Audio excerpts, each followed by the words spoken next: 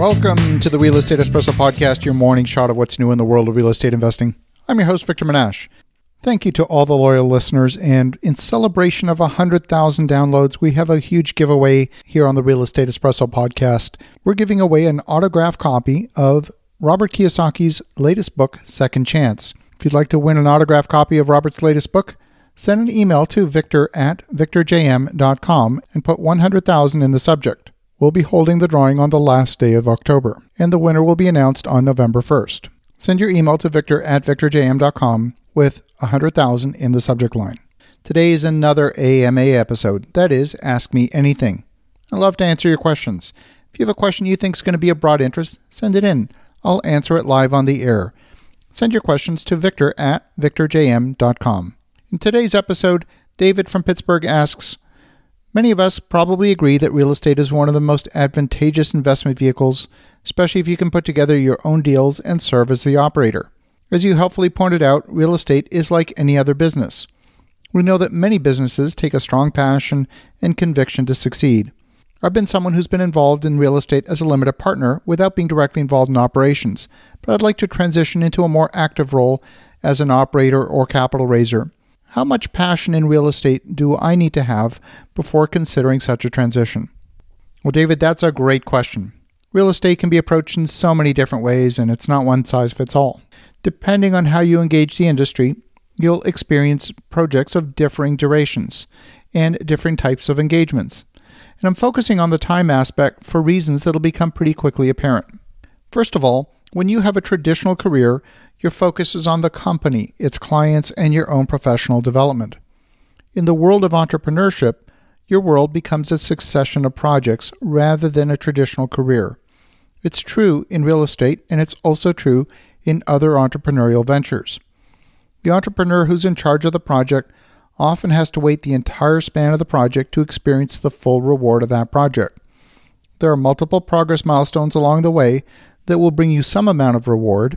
You'll be happy on the day that you complete the financing and the day that the construction breaks ground, perhaps when the construction's complete and when the utilities are finally connected. And then when the interior finishes are done, each one of these steps are emotionally rewarding. But when you get into the world of development, these rewards are fairly infrequent and they're fairly intangible. Now, when you're in the workforce, by contrast, and let's say you hold a job as a software engineer, you get very regular rewards, almost on a daily and weekly basis. You might be working on, say, a software module that completes a specific function.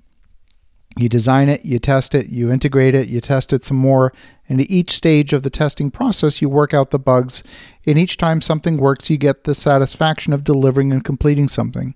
You also get paid every couple of weeks.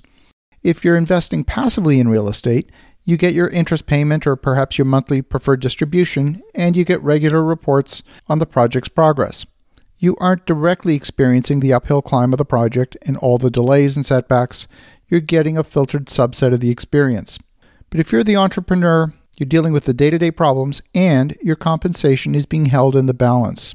Even if part of the project funding is to pay for day-to-day expenses of operating the project's back office, your primary compensation is likely being deferred to the end of the project. If the project is a 2 or 3 year project, that requires a tremendous amount of tenacity. And none of what I'm describing here is unique to real estate. If you're the entrepreneur in charge of a technology company, the process is very similar, and the rewards are similarly intangible and infrequent. The degree of passion about real estate isn't the primary measure. You certainly have to believe in the outcome of your projects, and you certainly have to love it enough to stick with it and not quit. But sticking with it has more to do with your persistence, your grit, and tenacity than it has to do with your passion for real estate. Passion by itself isn't enough. In fact, too much passion may blind you to the realities of the project. I prefer to say that I take a disimpassioned approach to evaluating a project prior to committing to it, and from the time the project's committed, I take a highly impassioned approach to seeing it through.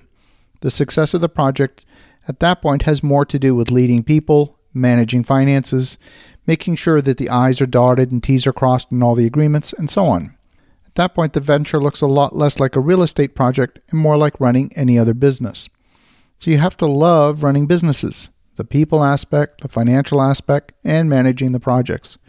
The real question is whether you're ready to be an entrepreneur with everything that entails. Thank you, David, for such a great question. For the listeners at home, have a spectacular rest of your day. Go make some great things happen. I'll talk to you again tomorrow.